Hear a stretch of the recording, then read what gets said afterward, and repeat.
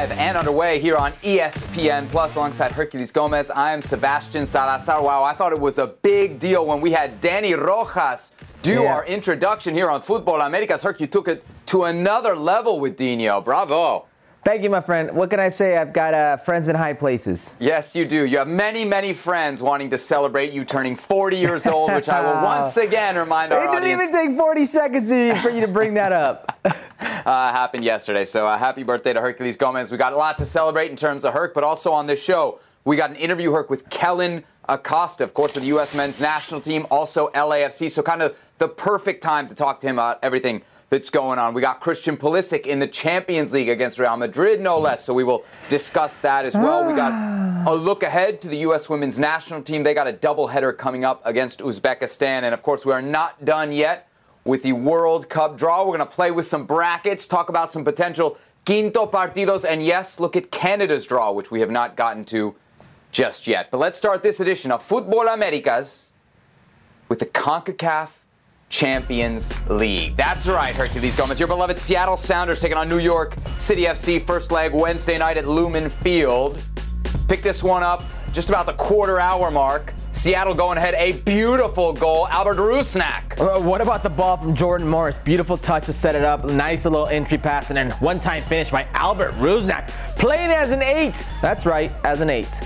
New York City would get their equalizer. About 10 minutes later, Tati Castellanos, the setup, Thiago the finish.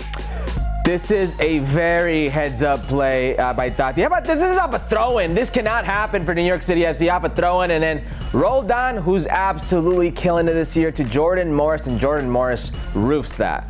Seattle going up 2-1. It would stay that way into the second half. Oh, we got some drama. Raul Ruidiaz goes down in the box. Nothing called at first. Eventually, we see some contact on Thiago. Herc, a penalty for you? Yeah, he kicked him. How is that not a penalty? Nah, your pro Sounders ways are coming through. Yeah. Nico Lodeiro converts from the spot in the 68th minute. And that was all she wrote. Seattle, with a little bit of help from VAR, pick up a 3-1 victory in the first leg. The second leg, of course, coming up April 13th in Harrison, New Jersey, we should point out, a Red Bull Arena and not Yankee Stadium. All right, Herc, let's break this one down. Let's start with Seattle. What'd you make of their performance? Because, boy, I don't think you could ask for much more, right? Well, you could ask for much more because we gave you a very clean, very short, edited version of those highlights. Mm-hmm. They had plenty of opportunities to pretty much make this a 3 or 4 goal legged affair. It very much was reminiscent of the Leon first leg at Lumen Field. Do you remember that first leg where you felt like, wow, this could have been a lot worse than the scoreline? It definitely could have been a lot worse than the scoreline. Listen, before this game, I remember talking with a few folks and I said, if styles make fights, this will be a great fight. The way that New York City presses, how they love to have the ball, how they will go up the field and leave the spaces for you. Well, a team like Seattle, you can't leave those spaces because they'll be okay with you having the ball, but it's going to be an open track meet for them. It's going to be open space. It's going to be off to the races, and that's what they made it. Raul Ruidiaz has still not yet gotten off himself on the board. He's not yet done his 2022 coming out party. Albert Rusnak finally gets on the board. Albert Rusnak himself hasn't really shown us what he can do. This is a very, very scary Seattle side. That's what I'm thinking, right? Like, it was 3-1, but it very easily could have been 7. And beyond that, what I would point out, it was a beautiful 3-1. It was a classy 3-1. It was an elegant 3-1. Not something we always see from MLS teams, and definitely not something we always see from MLS teams in CONCACAF Champions League. What I would suggest, and maybe, Herc, I'm overreacting here, is that if Seattle plays like that, they're definitely your favorites to win MLS Cup, and I think they're even your favorites in this competition. Because I know we'll talk about Pumas and we'll talk about Cruz Azul later, but those teams are not playing like we saw this Sounders team play against New York City FC. The counter to that, the asterisk, what I'll ask you is, give me your analyst perspective here. Was Seattle really that great, or was New York City FC that bad? Because now this is where New York City is, right? 1 win in 5 in MLS competitions. They scraped past Comunicaciones in the quarterfinals. It feels a little bit, maybe I'm getting ahead of myself, like Toronto 2018. Maybe. maybe it's a bit of campeonitis. I don't think they're as bad as their record indicates in Major League Soccer. They got 4 points. They've only won 1 game. They've only scored 5 goals for. This is a team that, for all intents and purposes, I mean, whatever they maybe give up or have given up this year defensively, this is a team that has the ability, just off talent alone, to really put it on you, to really hurt you with their playmakers, especially in the final third. They've not been running on cylinders. They've actually been choking away games, which is very worrisome. You've got a player like Tati Castellanos. You need to get him going. You need to get him on the board. It's a very heads-up play. He had a Thiago right there in between 2 defenders to play it back. But for Anidalia, it didn't really look like a New York City FC team that is the champion in Major League Soccer. It didn't look like that playoff team. It looked like a team still trying to find its footing in Major League Soccer. And if you look at the other side, I don't care what Seattle Sounders, the record indicates in Major League Soccer play and MLS play. That goes out the window. The focus right now is CONCACAF Champions League. That's where their focus is. They are running on all cylinders, especially at home. So, Ronnie Delia, you know that Seattle's going to play that way at home. You almost fell into that trap. Real quick, is it over, or are you giving New York City a chance in the second leg? I think it's over. New York can score. Obviously, they're a very good team. They're going to be playing in Harrison, New Jersey at Red Bull Arena. They can't play in Yankee Stadium. The field's going to be a little bigger, so it's still going to be that track meet-esque type of football for the Sounders. Now, they have to go chase the game. They have to go look for a goal. Not just one goal, multiple goals. But while doing so, are you going to tell me that the Seattle Sounders aren't going to score themselves? And if they do score, that's an away goal. I think this one's over because I could see New York City scoring multiple goals. Yes, absolutely. I can't see New York City defending the 0. So Seattle, New York City was our all-MLS CONCACAF Champions League semifinal. We also had an all-Liga MX CONCACAF Champions League semifinal. That got underway Tuesday between Pumas and Cruz Azul at the Estadio Olímpico, of course, home of Pumas. Tata Martino, by the way, in attendance. 37th minute, Pumas get on the board. Kind of crazy goal. Juan Dineno, the ultimate striker's finish. I want you to see Cato Dominguez hit it off of him. And then look at this. Oh, no, he slips. Pablo Aguilar slips right here. I don't know what happened. His leg gave out, and Dineno just... Second Mozo with his 4th assist to the CONCACAF Champions League. Again, with Tata Martino watching, Juan Dineno lighting it up as well. Cruz Azul, though, get a huge goal back in the 83rd. Cristian Tabó. Yeah, Tabó, who's not really been seen all year, finally gets on the scoreboard. This means a lot to him, and this opens the door for Cruz Azul, Seb. Absolutely. You know, those goals late in the first leg always seem to weigh just that little bit heavier. Second leg coming April 12th. In Mexico City, of course, at the Estadio Azteca. Now, Herc, you've said all along that Cruz Azul are your favorites in this tournament. They're down 2-1 heading into the second leg of the semifinals. You still feeling that way? Yeah, I'm still feeling that way. Pumas actually had a few more chances. Cruz Azul had some chances as well. There was overall some very good play. Circumstantial. They gave up that late goal. I think that can hurt them. This is still very much a Clásico for the two, so it's very divided. But the difference here is the team. The difference here is Pumas is a team that for Andres Lilini, he constantly has them punching above their weight class. They don't have the roster, Seb. They're a very depleted bunch right now. They don't have the roster to go with this game and then play tomorrow, by the way. They're going to play against Puebla. Sorry. I don't want to cut you off too much today's show. But let me just ask you this. We say this all the time about Pumas, and they always still end up advancing. Hold on. Oh, it's still up advancing? No. I've not seen them win anything, so don't say they still up advancing. They're going to go against the tournament famous Trinidad Cruz Azul. They play tomorrow against Puebla. They don't play over the weekend. They play immediately tomorrow versus Puebla, and then on Tuesday against Cruz Azul. Cruz Azul said, we're all in on this tournament. This is as far as it's going to take them. That little quarter they put into the ride, this is where it will end. And if it doesn't, they're going to be very depleted for what's next. I mean, I love the mantra with Pumas because, you know, we've seen them go through injuries, we've seen them go through COVID, we've seen the players with the 3 digits on their back step up and play very well for Andres Lilini, but how much longer can that continue? And when all these things happen on the field, when circumstances like these arise, usually it's talent that gets you through. Cruz Azul is just a more talented team. They have the roster to play 2 tournaments. They have the roster to win this series. It's still a Clásico, and I agree with you. Pumas has shown us that they keep punching above their weight class. But if you're a betting man, Sebi, if you're going to bet in this matchup, you would most likely bet Cruz Azul advances.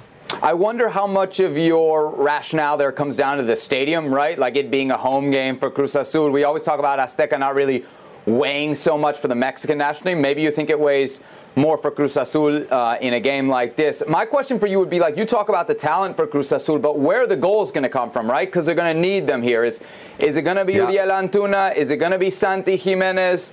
I'm trying to think who's their top scorer. I think it's Escobar, the defender. I think he's got like 4 goals. Juan Escobar. He's the leading scorer for Cruz Azul. Yeah, then it's Uriel Antuna, and then it's Santi Jimenez. Ivan Morales, who came on, the Chilean who came on, who had the assist for Tabo.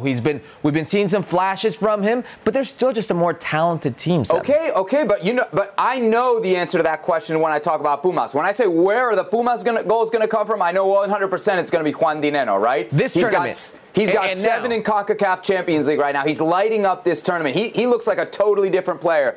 And I tell you what, he cannot be long for Pumas. If all the financial restrictions you talk about with Pumas are true, either somebody else in Mexico is going to come for him, or mark my words, someone in Major League Soccer will come for Juan Dineno. That guy is doing way too much, Herc, way too much to be ignored. Let me give you the names really quick. Charlie Gonzalez goes to Tigres. Vigon goes to Tigres. Every player they've had, Lira goes to Cruz Azul. They sell. They can't afford to keep them. Okay, so that's the CONCACAF Champions League. Let's talk about that other Champions League, Herc, the one that goes across the pond over there, the UEFA Champions League. Real Madrid and Chelsea in the quarterfinals. First leg Wednesday at Stamford Bridge, in case you live under a rock. Real Madrid won the game 3-1. Hat-trick from Karim Benzema, Kai Havertz with the Chelsea goal. Christian Pulisic got the start, played 64 minutes as well. Herc, I wonder what you made of his performance. I should note, L'Équipe, the French paper, gave him a 2 out of 10 and called him one of the flops of the game alongside Thiago Silva. L'Équipe said that? Why didn't you say so? L'Équipe said it. All right. Well, then it's gold. It must be true. They said it. It wasn't a good Ballon d'Or. You know what? Let's go to L'Équipe. Is it? Our good friends at The Athletic did a favor for me. They translated the little caption that L'Équipe had with their little score. They gave him a 2, right? This is what they said. The caption explaining the rating. Thank you to my good friends at The Athletic. We do not know where he was, and not many people saw him. It's true that he was not helped on the left wing by a low attacking contribution from a right-footed Azpilicueta. With Marcos Alonso, he would have had more support, more spaces, ghostly, and substituted at halftime, which was quite merited, they said. My man played till the 64th minute. What game were they watching? They substituted at halftime. So take your L'Équipe somewhere else, okay? These ratings are so stupid. I'm tired of these. I'm tired of these soccer nerds with their ratings. About a rating. They didn't even know he was still on the field. They're trying to tell you. Hercules Gomez. Are you serious? Well, are you serious, Sam? L'Équipe gave him a 2. Unbelievable. They literally said he was subbed out. So why don't you tell me about how Pulisic played then? If you don't like L'Équipe, you got a problem with the French. He played as bad as everybody else. But I'm sorry. Mendy had a higher score than him? Mendy gave up the ball that was the pivotal play in the game, literally to the opposition, literally Karim Benzema. Karim Benzema, who's an amazing player, hat-trick. It's something that he will never forget, that they should never forget. This was, before this game, an undefeated Chelsea playing at home in what it is, the UEFA Champions League, okay? They had given up 1 goal at home in all Champions League. They gave up 3 to probably the best player, the most informed player in the world right now, in Karim Benzema. Everybody played bad. Kovacic wasn't there. It was notable for Tuchel's team. Lukaku can't get on the field. The only one to me that looked somewhat normal was Kai Havertz. If we're going to pin this on Christian Pulisic, who's become a martyr for this type of thing. It's like, if you're an American fan, or if you're a fan south of the border, or if you're a Canadian fan, you wait to see what happens with Christian Pulisic. You wait to see what happens on the Tuesday. Or you wait to see what happens on the Wednesday, because maybe your players are playing on the Thursday. And you comment about Christian Pulisic. That's how polemic it's become. But don't come with L'Équipe. It's the most stupid thing, these ratings, and the most stupid thing, these magazines, these newspapers. Take it somewhere else. Look at this guy. Now a member, a card-carrying member of the press, and he still can't help himself. He still hates the media. One thing I'll note, at least we're not talking, Herc, about whether he's starting or not, right? Now with Chelsea, It's like he's always in the 11. There's definitely signs of progress with Christian Pulisic at Chelsea. To that end, Herc, one of the many topics around Christian Pulisic right now is his potential future at Chelsea. It's such a big topic that it came up in the press conference ahead of the game against Real Madrid. Here's what he had to say. Of course, I still have years left on my contract. I'm feeling good. I'm happy here. Obviously, we've been successful. We've done some great things as a team, while I've been here. And currently, I'm enjoying my football, and I'm just gonna finish the season out strong. And it's not something exactly I'm worried about right now, but I'm feeling good right now. All right, Herc, Christian Pulisic, is it something, nothing, or everything? His comments as far as a potential move this summer away from Chelsea. It's nothing. What do people expect Christian Pulisic to say? Yeah, I know things are going tough here, so I got to start looking elsewhere. He's not going to tell you that. It's not going to happen. Listen, Christian Pulisic's not the only player that doesn't know what's going to happen to Chelsea. Mm-hmm. Chelsea players don't know what's going to happen to Chelsea. Thomas Tuchel doesn't know what's going to happen to Chelsea. Nobody knows right now what's going to happen. Whoever comes in will make their decision, but right now Christian Pulisic is a number 10 for Chelsea. Christian Pulisic has to be a very important player for Chelsea. Whether he plays well on certain days or not is not the issue right now. Nobody knows what is going to happen with Chelsea. And Christian Pulisic, what's he going to say? Yeah. Some of this is, to your general point, more about the situation at Chelsea, right? I feel like any player in this press conference is getting asked this question. What do you think about your future at Chelsea? But beyond that, some of this is specific to Pulisic, right? Because there have been links. We talked about it before on this show. Juventus potentially being interested. And we've also known there was some frustration from Pulisic during his time at Chelsea. Now, that was 2 or 3 months ago. Things have changed a lot in the last 2 or 3 months. But there's also something to be said that if they could change that quickly, maybe they could change back. Maybe he would fall back out of favor and have less playing time.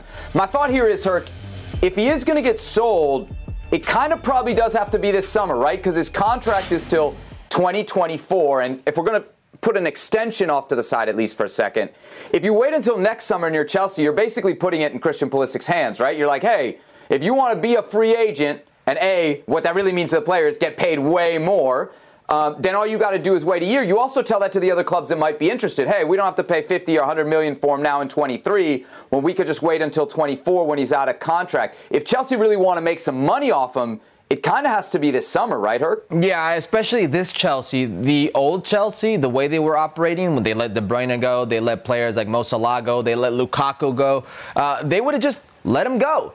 This Chelsea that might need those funds, that's understanding how the transfer market is looking in this pandemic and how it's looking pre-World Cup and how enticing that market for Christian Pulisic himself, who's arguably the biggest name in North American football, alongside Alphonso Davies. It does seem like a very enticing play for a lot of teams. I just don't know. I mean, he was sold for $75 million.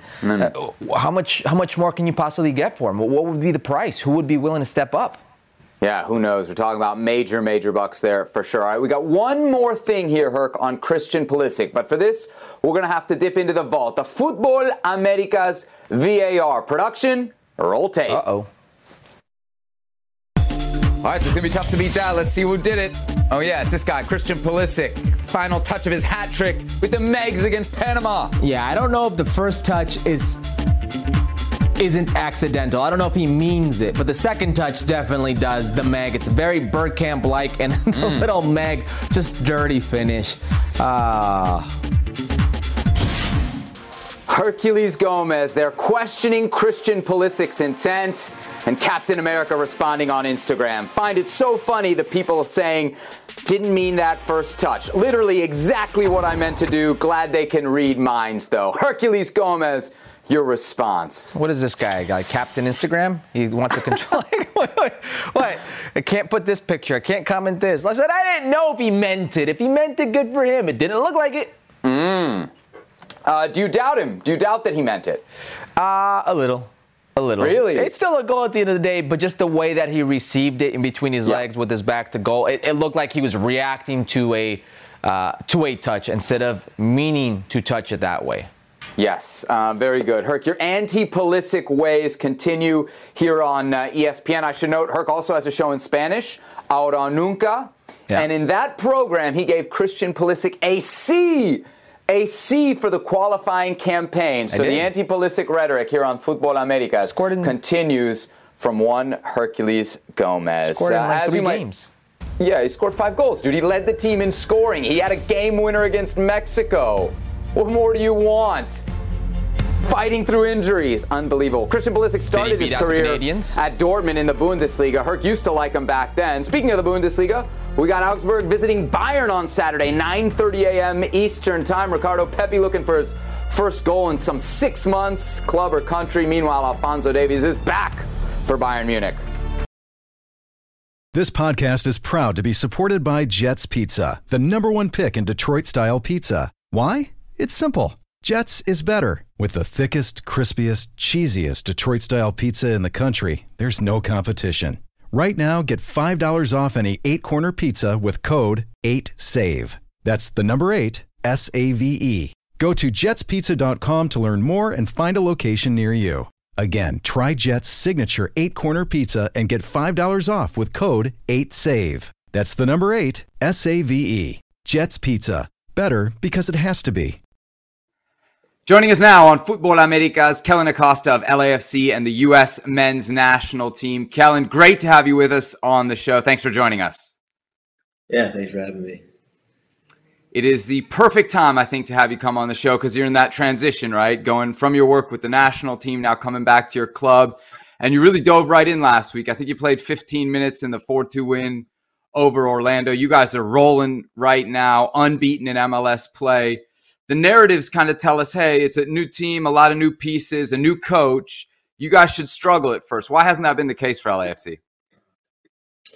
Yeah, I mean, I think just a credit to the coaching staff and, my teammates. Done a great job using our training sessions to develop relationships to help better ourselves. And in the game, we've just been executing. I think that's the biggest thing. I mean, obviously you can put forth whatever on the board and whatever in video, but going out there and, getting the job done is another story. So credit to everyone. And then obviously our fan base has been tremendous.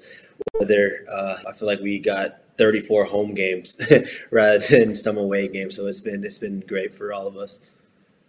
You got the Tráfico coming up this week, LAFC against the LA Galaxy. It's your first. What are you hearing about this game from inside the locker room? Yeah, the LA Derby is going to have a little bit of everything. I mean, for me, just my standpoint, I was just watching it on TV, but to actually experience it is going to be a different ball game. Just a lot of excitement, especially playing in Carson. We want to get our first win in Carson, so that's definitely huge. I know that's a lot of chatter about that. We just want to keep rolling on. We're undefeated right now. Obviously, we want to extend that. I mean, Galaxy it's going to be definitely a tough game. You got a guy in Chicharito who scored 4 or 5 goals in his last game. So he's a guy that's probably going to be keen to get on the score sheet. So got to minimize his touches and minimize what he's doing there. And for us is to be more sound defensively, and I feel like we can just patch up with some little things. I think we should and hopefully would get the positive result.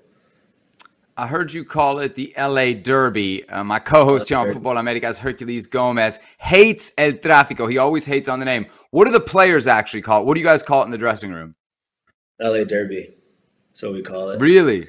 Or just game versus Galaxy. I mean, I don't know if we just say LA Derby like that, but for the most part, if we were speaking, professionally speaking or in an interview or whatever, it's LA Derby. All right, but not El Tráfico. Okay, good to know. So let's talk about how you got to LAFC. You get traded from the Colorado Rapids. I remember you tweeting at the time that Colorado pushed you out. How did that all go down? Yeah, I mean, it's just, a business standpoint. Obviously, I enjoyed my time at Colorado. Then, the things in sports and things happen quickly. And, I got traded here to LAFC, and I've been enjoying every moment of it. And it's definitely been great. The transition's been great. The coaching staff, the front office, my teammates, the fan base, the whole community has been super welcoming. And, it's been great. And I've been definitely enjoying it. At the time, there were some reports, I think even you tweeted about it yourself, of potential European interest. We always ask guys, is that something you want to do? Do you want to make that jump? Is that something that you see in your future? Yeah, it's like I've always been vocal about it. It's always been a dream of mine. I mean, for me, since a kid, I always had like a checklist of things I want to accomplish and, to have the opportunity to do so. One is to play in Europe, and another is to be and play in a World Cup. So hopefully by November I can play in a World Cup, make the squad and all of that. And then obviously playing in Europe has always been a dream of mine. So maybe in the future I can achieve that as well. Kellen, you've been at this level for like a long time, at the senior national team level. When you debuted for FC Dallas, you've been in the youth national team, list for a really, really long time. Why do you think you haven't made that jump to Europe yet? Can you put your finger on it? Yeah, I mean, just a little details about just consistency in my play. I think there's games where I've played well, but I think I need to just contribute more on both ends of the ball. And I feel like if I can achieve that, I mean, I can hopefully accomplish my dream, is to play in Europe. You said your other dream was to play in a World Cup. You guys just got qualified. The draw happens. What's your reaction to the draw? You see that group. What do you think?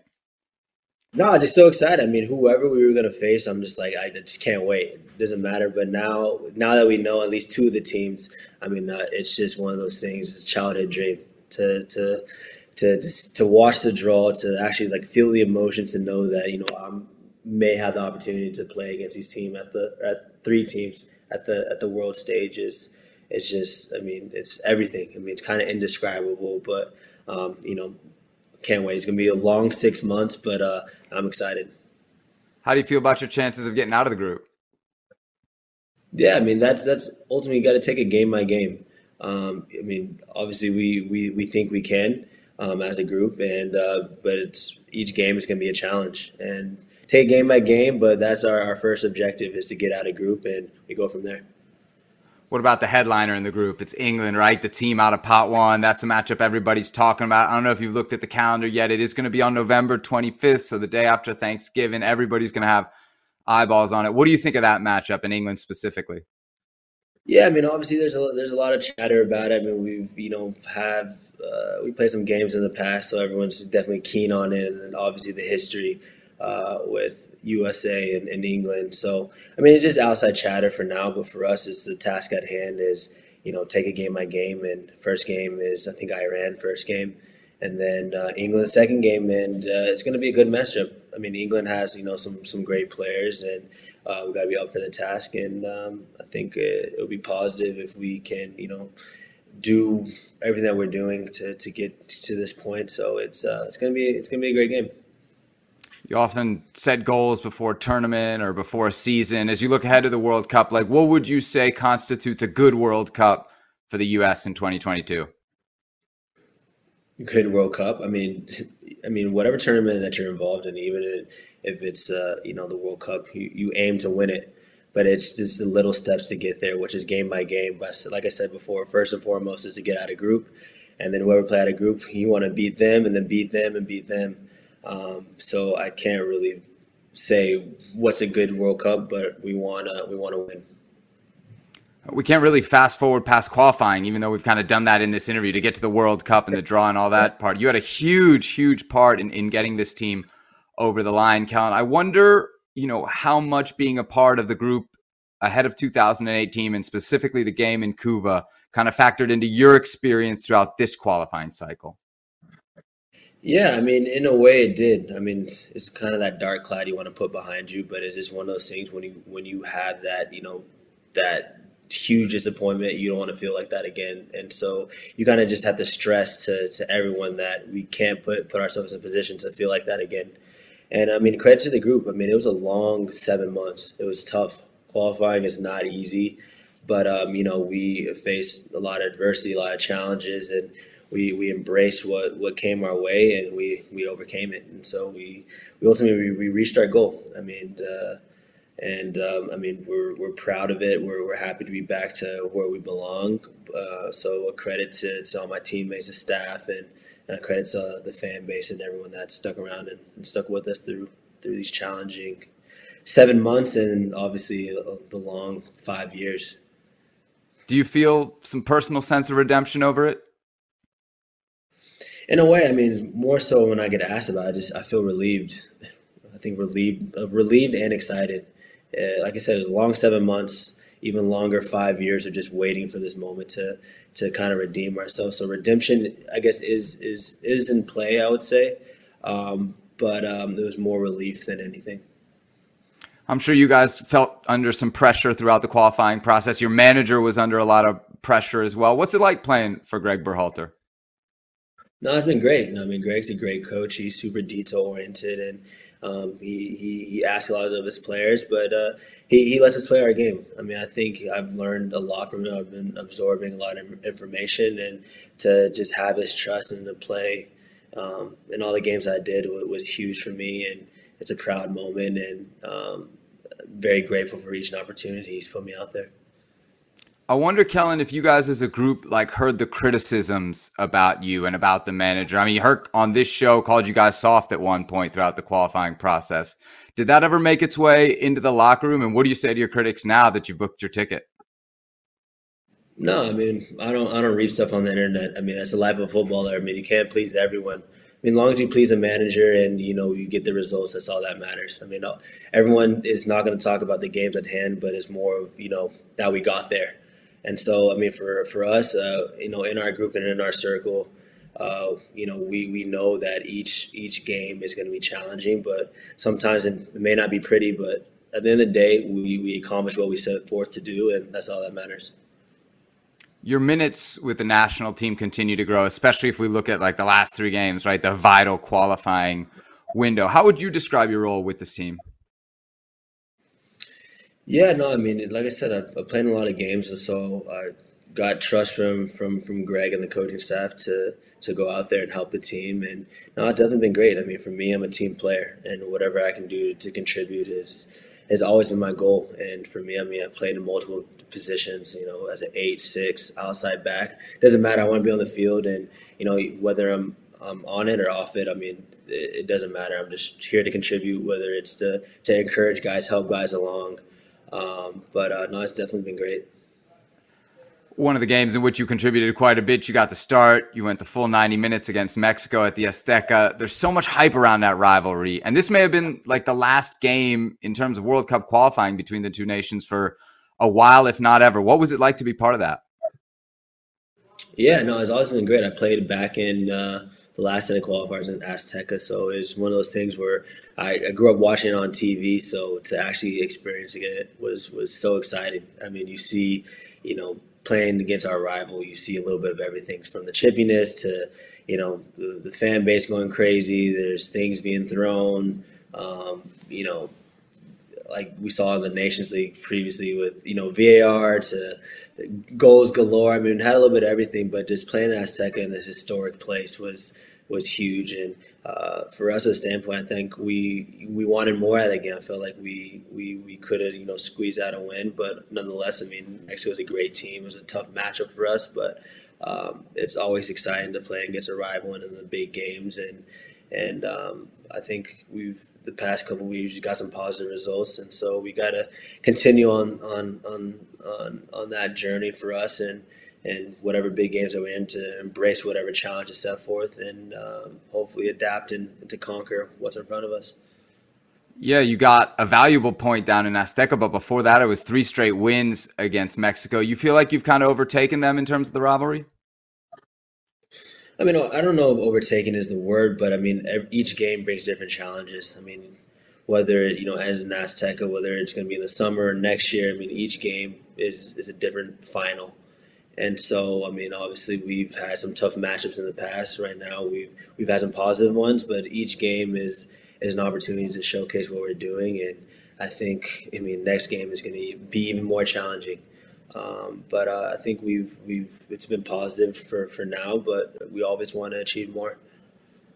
You're one of the few guys that's been around from kind of this change in the rivalry, right? Before, when Mexico kind of had your number, you were still a part of the team, and now that's changed. What has changed in the rivalry that's kind of seen the momentum go from one side to another? Yeah, I mean, I think just a lot of guys are playing with a lot of confidence and no fear. We're going out there and, set aside a goal and basically saying we want to win this game, and just embracing, whatever is to come. Sometimes the game causes for you to weather the storm the first 15 minutes and, ease into it and build into the game. And I think we've done just that. I think there's times where we started slow, but we're able to kind of bounce back. And there's times where we, came off right away. And I think it's just a credit to the group to being able to adapt to, what's ahead of us and figuring out a way to get the result. All right, Kellen, from one rivalry to another, good luck this weekend. And not El Tráfico, the LA Derby. Thank you very much for your time here on Futbol Americas. Thank you.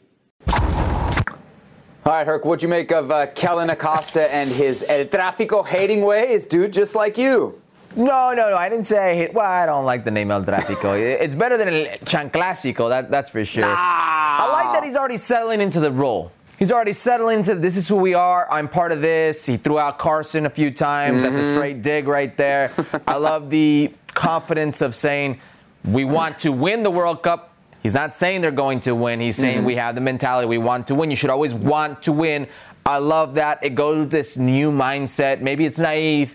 Maybe it's ignorance. But I love these kids and how they think. Kids, man. Is Kellen Acosta still really a kid? I mean, he's kind of like 26, yes. I think he's graduated from kid. Somewhere between kid and veteran, maybe not quite I mean, he's been around forever. People don't realize, like today, there's the Ricardo Pepis. There's all these young kids that are coming through. Brandon Vasquez, all these kids that are, like, he used to be that guy. He was the next big thing to go. He was going to explode. He's going to be in Europe. And then he just ended up going to Colorado. Ended up not coming to LA, but he's still a very good player. Yeah, and look, as you heard in that interview right there, he still holds ambitions of going to Europe. Maybe the World Cup could be the platform for that. Of course, way before all that happens, we got the LA Derby, not El Tráfico. I got to get that out of my mind. We got the LA Derby coming up on Saturday, so let's do a quick Clásico Angelino edition. We'll call it that to keep everybody happy. Of Book It. Game is at the Dignity Health Sports Park on Saturday night, Herc. LA Galaxy hosting LAFC. Well, I have been ice cold in our Book It segments of late, so why don't you start the folks off with what you think will happen in the match itself? What's your match pick? My match pick? Are we going match picks, producer, or do you want me to go prop? Match pick, I think it's going to be the Galaxy. I think it's going to be the Galaxy. You're going to win this one. It's very simple. Why do I pick the money line for the Galaxy? Which is alumni bias, that's why. No. Plus 155. It's because the Galaxy are undefeated versus LAFC at Dignity Health Sports Park. They love playing against them. How undefeated are they? Well, 4 wins, 2 draws. They don't seem to lose against LAFC. They know what this game means to their fans, means to their history. There's a disdain for the LAFC fan, a disdain for what this team stands for by the Galaxy and their aficionados. And this is a game that you're going to hear about if they lose. So I'm taking the Galaxy just based off history. I mean, how can you not right there? Okay, Galaxy plus 155. Even though that number looks kind of interesting, they are the favorites. They are very, very slight favorites over LAFC at home. LAFC going in at plus 165 to win. And Herc, that is who I'm taking. And not just to be different from you, right? Because we are not prisoners of history here on Futbol Americas. No, you're of the moment. We're prisoners of the moment. And right now, the moment for LAFC, I can't ignore it, right? They've won 3 in a row. They have yet to lose in Major League Soccer play. They're flying. They got 13 goals for. I think only Austin has as many goals as that across all of Major League Soccer. So right now, I think LAFC is primed to beat this LA Galaxy team. I like the value there at plus 165. And I'm not going to be like you and live in the past and live in the days of Zlatan. Can I tell you why? Because how many times in the past has LAFC been the team that's coming in hot? Has the Galaxy been the team that's not? How many times has that happened and the Galaxy shows us it doesn't matter, this is a Clásico, we're going to bring them back down to earth? So that's why I went with that. It's a bit of history, but also your recency bias as well. Okay, all right, fair enough. All right, let's move on. You are known, as we have mentioned many times on this show, as El Príncipe of the prop bet. The prop bet prince, okay? Right. So what have you found from the prop bet section for this game? All right, anytime goal by Carlos Vela. Yes, Carlos Vela, anytime goal is going to give you plus 140. You picked the Galaxy, but you're also picking Carlos Vela? Yeah, he's going to score a goal. I pick winners is what I do. Sit back and relax for a second. Carlos Vela, for all intents and purposes, loves playing against the LA Galaxy. My man has 10 goals against the LA Galaxy. That's 4 more goals than any other opponent. The most hated rival, he loves to show up. And guess who's shown up this season? Carlos Vela. Guess who's playing for his contract this season? Carlos Vela. 10 goals versus the Galaxy. Guess who I'm taking? Carlos Vela at plus 140. So Carlos Vela anytime goal score is plus 140. Chicharito, anytime goal scorer, is also plus 140. But you know me.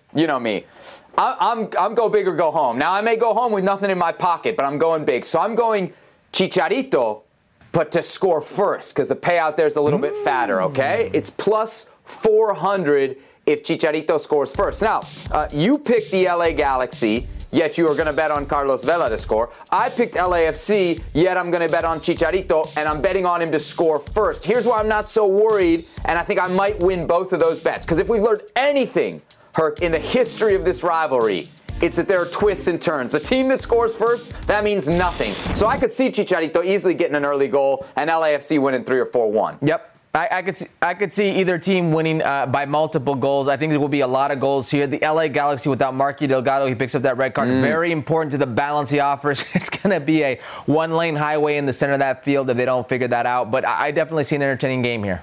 So Chicharito with 4 goals through 5 games so far this season. Carlos Vela with 4 goals through 5 games so far this season. It got me thinking. That's not good. It's not good. And it took me a while. But after I was done thinking, this is what I came up with. Actually, we stole it from the Ahora Nunca rundown, I won't lie. Who would you rather have on El Tri, Chicharito or Carlos Vela? Right now, or today. So let's assume both are available.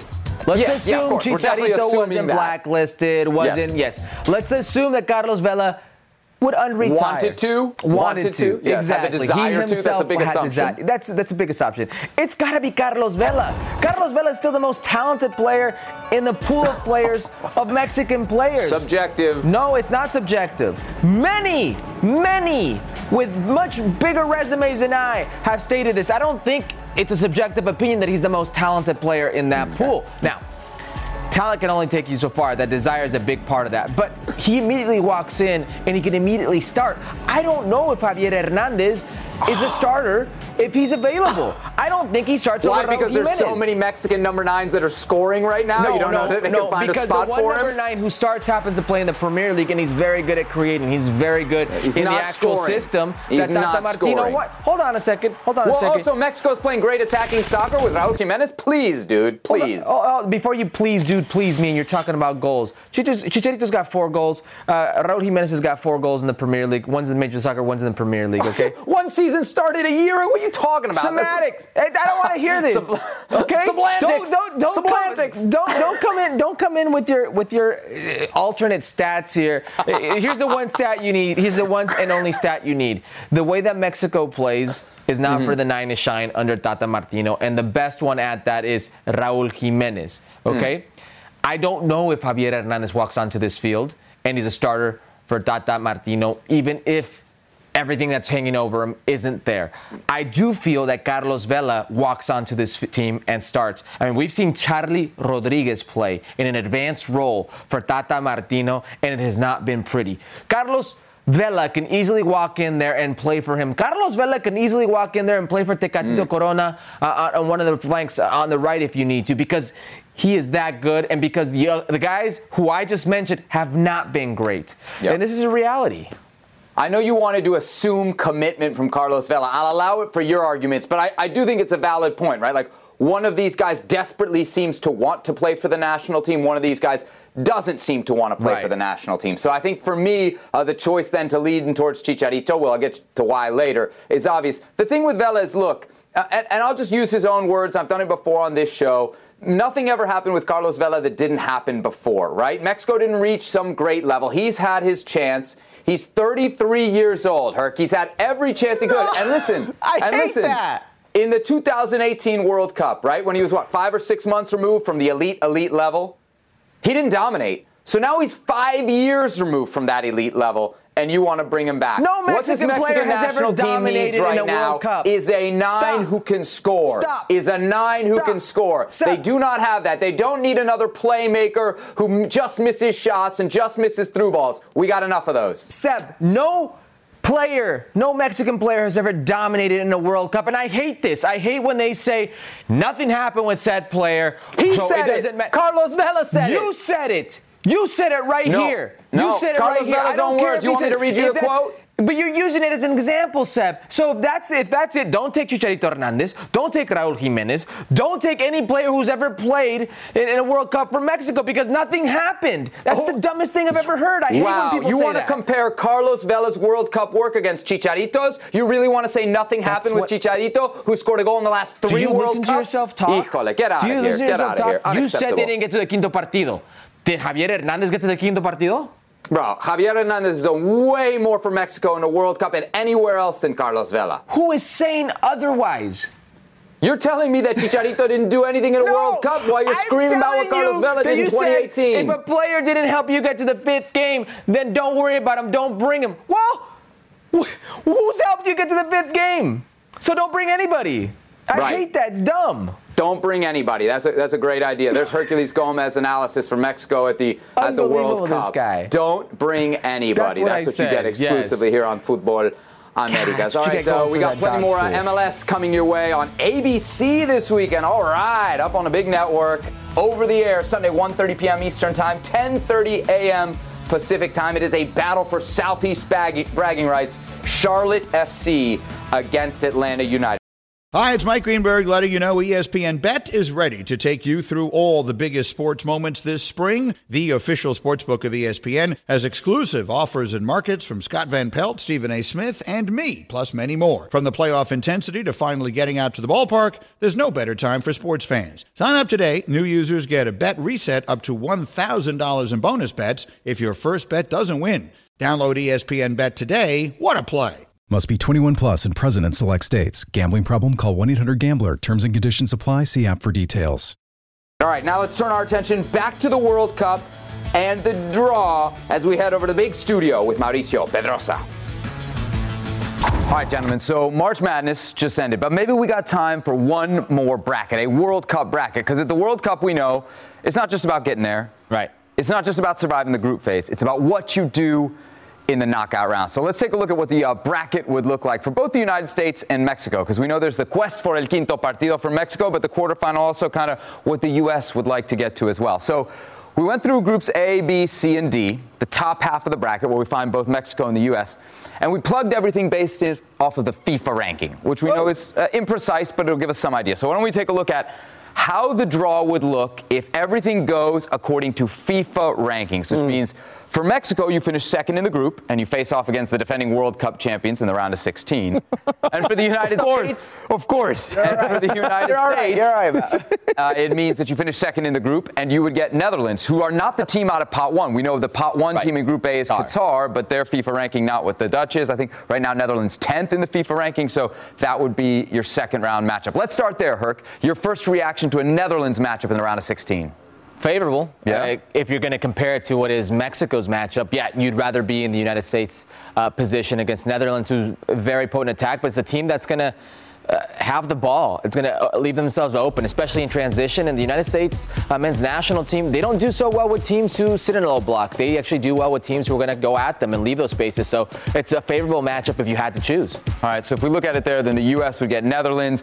If they were to win that match, they'd get the winner of Argentina-Denmark on this side of the bracket in the quarterfinals. Let's go to the other side of the bracket now, where we find France against Mexico. Mal, not looking too good over there, is it? Well, venga. 8 times a charm, right? Yeah, right. 8 times a charm. Since 1994, it's been the dream for Mexican soccer to finally make it past that game. But if everything goes according to those FIFA rankings, then obviously it will be very hard for Mexico to go past France. It has happened before. Yeah. Mexico beat France in the 2010 World Cup. That was completely a different team from France, from Mexico as well. But at the same time, once you reach these stages, you gotta face whoever you need to face. So I'm okay facing France. Yeah, I don't know about that. You're okay to face whoever you need to face. The thought of Kylian Mbappe running at me in open space, like that would go scare back to 2002. Every single Mexico fan said, yes, we're facing USA. We're not facing Portugal.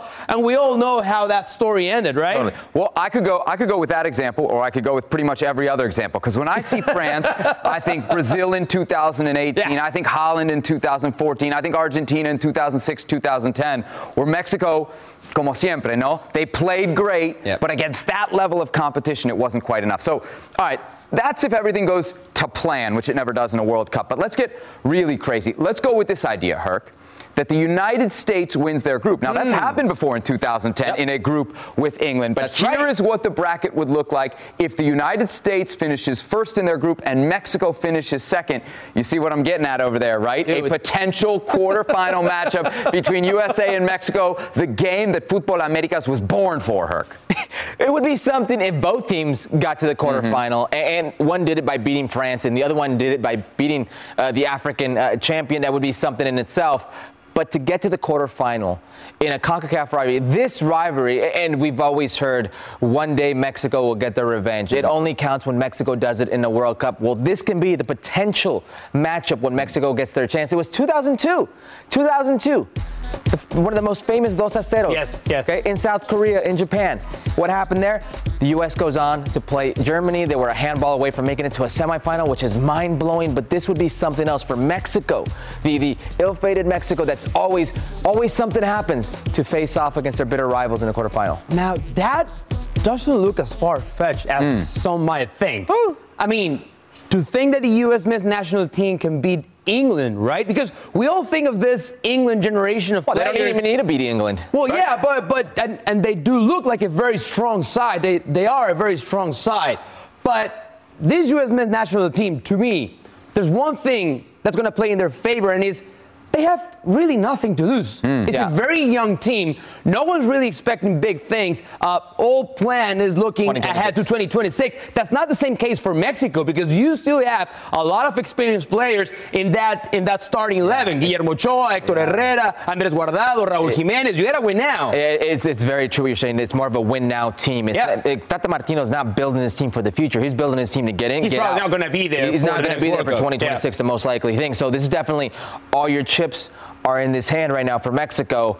And if they could get past France, I mean, they could get past anybody. Right. I'm looking at that matchup for the United States, and I'm just thinking, if you'd have told any manager you're going to get a team out of pot 3 in your round of 16, knockout phase, you might be worried. You might respect Senegal. You might respect Sadio Mane. You might know about their track record. But you would take that draw. You would take a pot 3 team in your knockout round game for sure if the United States. This is what happens if the U.S. finishes first.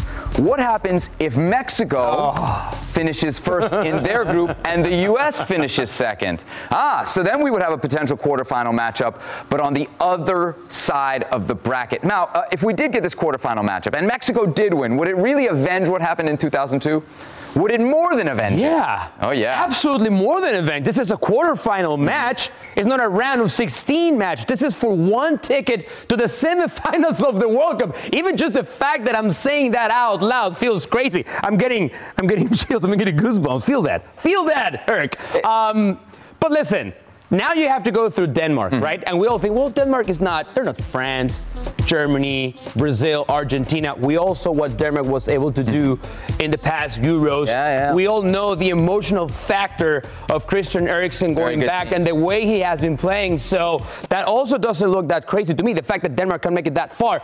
Mexico being number 1 to win the group with Argentina. This Argentina, I mean, I wouldn't bet on that, to be honest. Let's read the room for a second. Right now, all the chatter is this Mexico team, for as much as we struggled in World Cup qualifying, just did more points in your golden generation. That happens to be what the room is saying today. Okay, regardless of where the train station is or what station that U.S. men's national team is right now, obviously not at their peak of that golden generation, but to then all of a sudden beat the golden generation in a World Cup, in a game that takes you, not only are you at that quinto partido, can take you beyond, it would more than, nullify anything the U.S. men's national team did in that 2002 World Cup versus Mexico. Yeah, I wonder if it would change the momentum too in the rivalry, right? Because we have seen a shift. We don't have to go back to 2002 to find examples of things that Mexico needs revenge for in this rivalry, right? I mean, there's plenty of there's the 3 straight losses, there's the breaking of the streak, there's the draw in Aztec, all that stuff. We talk about that in Mexico City, right? Because you asked Eric and myself, where is this rivalry trending towards? And we said, has to be towards the U.S. men's national team. They only have not had the results against Mexico, it feels like the overall process of the team is looking better, right? Greg Berhalter looks steady in his position, even though I know you're not the biggest fan. I am Greg Berhalter's #1 fan in the world. Not that I'm not a big fan. I understand what you're saying, Mal. Just think about this for a second, though. You're talking about this World Cup. What does it do for 2026 if Mexico were to achieve that? I think it throws everything off balance. I think it throws a major kink in the armor. Does Tata stay? Does Tata stay? Does Tata Martino stay if that happens, right? Right, a conversation we are not expecting to have, but we may well. Of course, if you're Mexico, you love, as much as respect you might have for Denmark, you love the Denmark matchup. You prefer that much more over France. So these are the brackets. Hopefully they don't get too far busted before it's all said and done in Qatar. All right, Herc, what about Canada? Haven't talked about their draw much. In their first World Cup since 1986, they're in Group F with Belgium, Croatia, and Morocco. Some are calling this the group of death. Herc, what percentage chances are you giving Canada to get out of it? You know what, Seb, if you were to pick anybody from pot one and say, realistically from pot one, who would I want to face? I may say Belgium. And people always say, wait a second, Belgium's got a very good generation. I agree, but they're a little long in the tooth. 29.3 years of age, one of the oldest teams in the World Cup. They will give you the spaces because they will have the majority of the ball. They will push up high. They will try to play in your final third. Roberto Martinez and company will have the lion's share of possession. So you like the draw for Canada or not? They getting out or what? I think that plays into Canada's favor. I think that plays, they can get a result. And then Croatia, if they can do what they did against Mexico's midfield, because it'll be about controlling that midfield and Modric and Kovacic and Perisic, they got a good chance. I just don't know if they're getting out. Yeah. It's too much quality around them. And then Morocco's a toss-up right there. I think it's the most important game, but I think this is a learning experience for Canada, but I can't realistically sit here and say it's more than 50-50. Yeah, SPI giving them 42%, you see there. I would probably go lower than that. I'm with you about Belgium, right?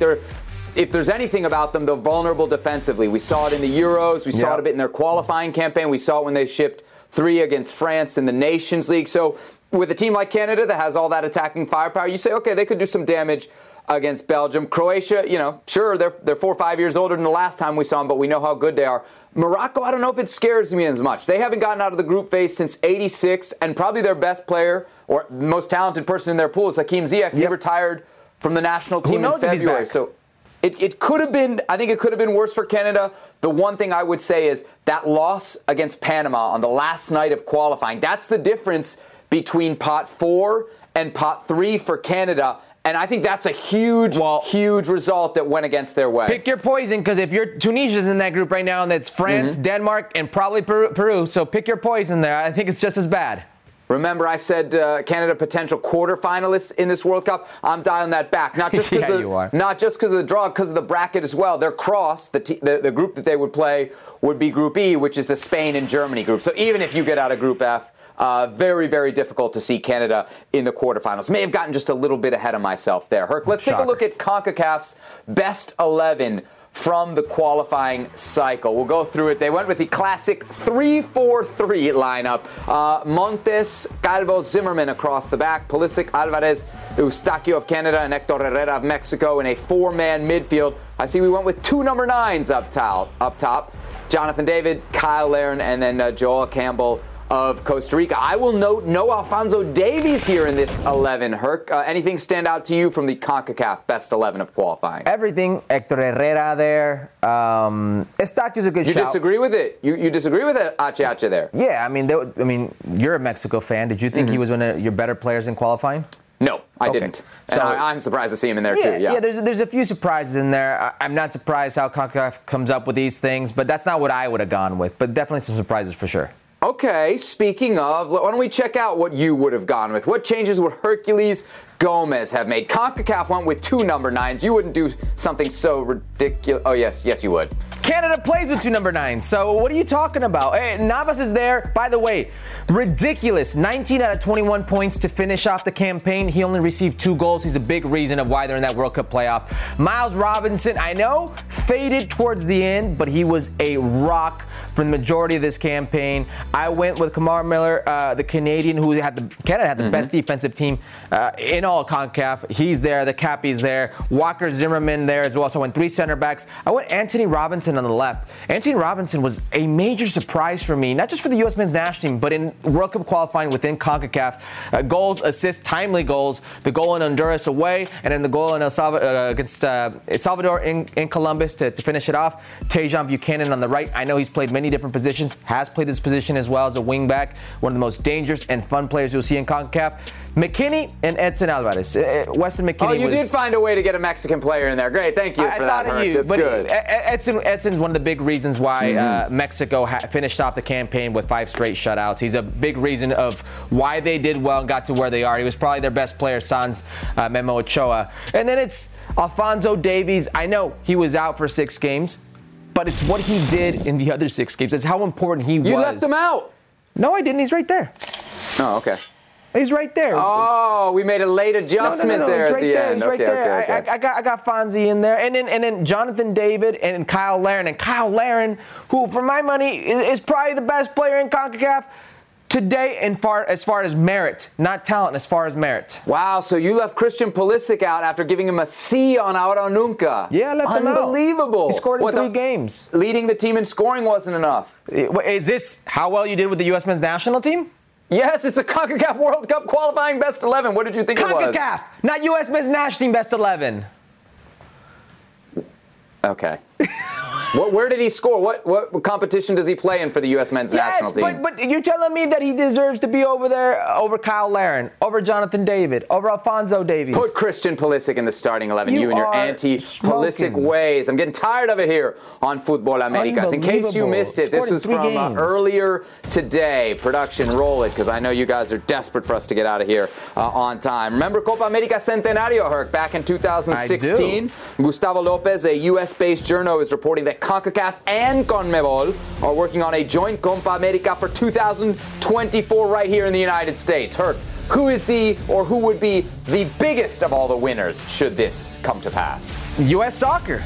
Because it's going to be hosted in the United States. And last time they hosted in the United States, 2016, they generated over $80 million off of hosting this tournament. So not only does the U.S. men's national team finally get better competition, and no offense to the rest, but if Mexico, if Costa Rica, if Canada, if the U.S. are to get better, they need to play against better competition. Well, now they will get some of that very good competition. The Brazils, the Argentinas, the Ecuadors, the Perus of the world.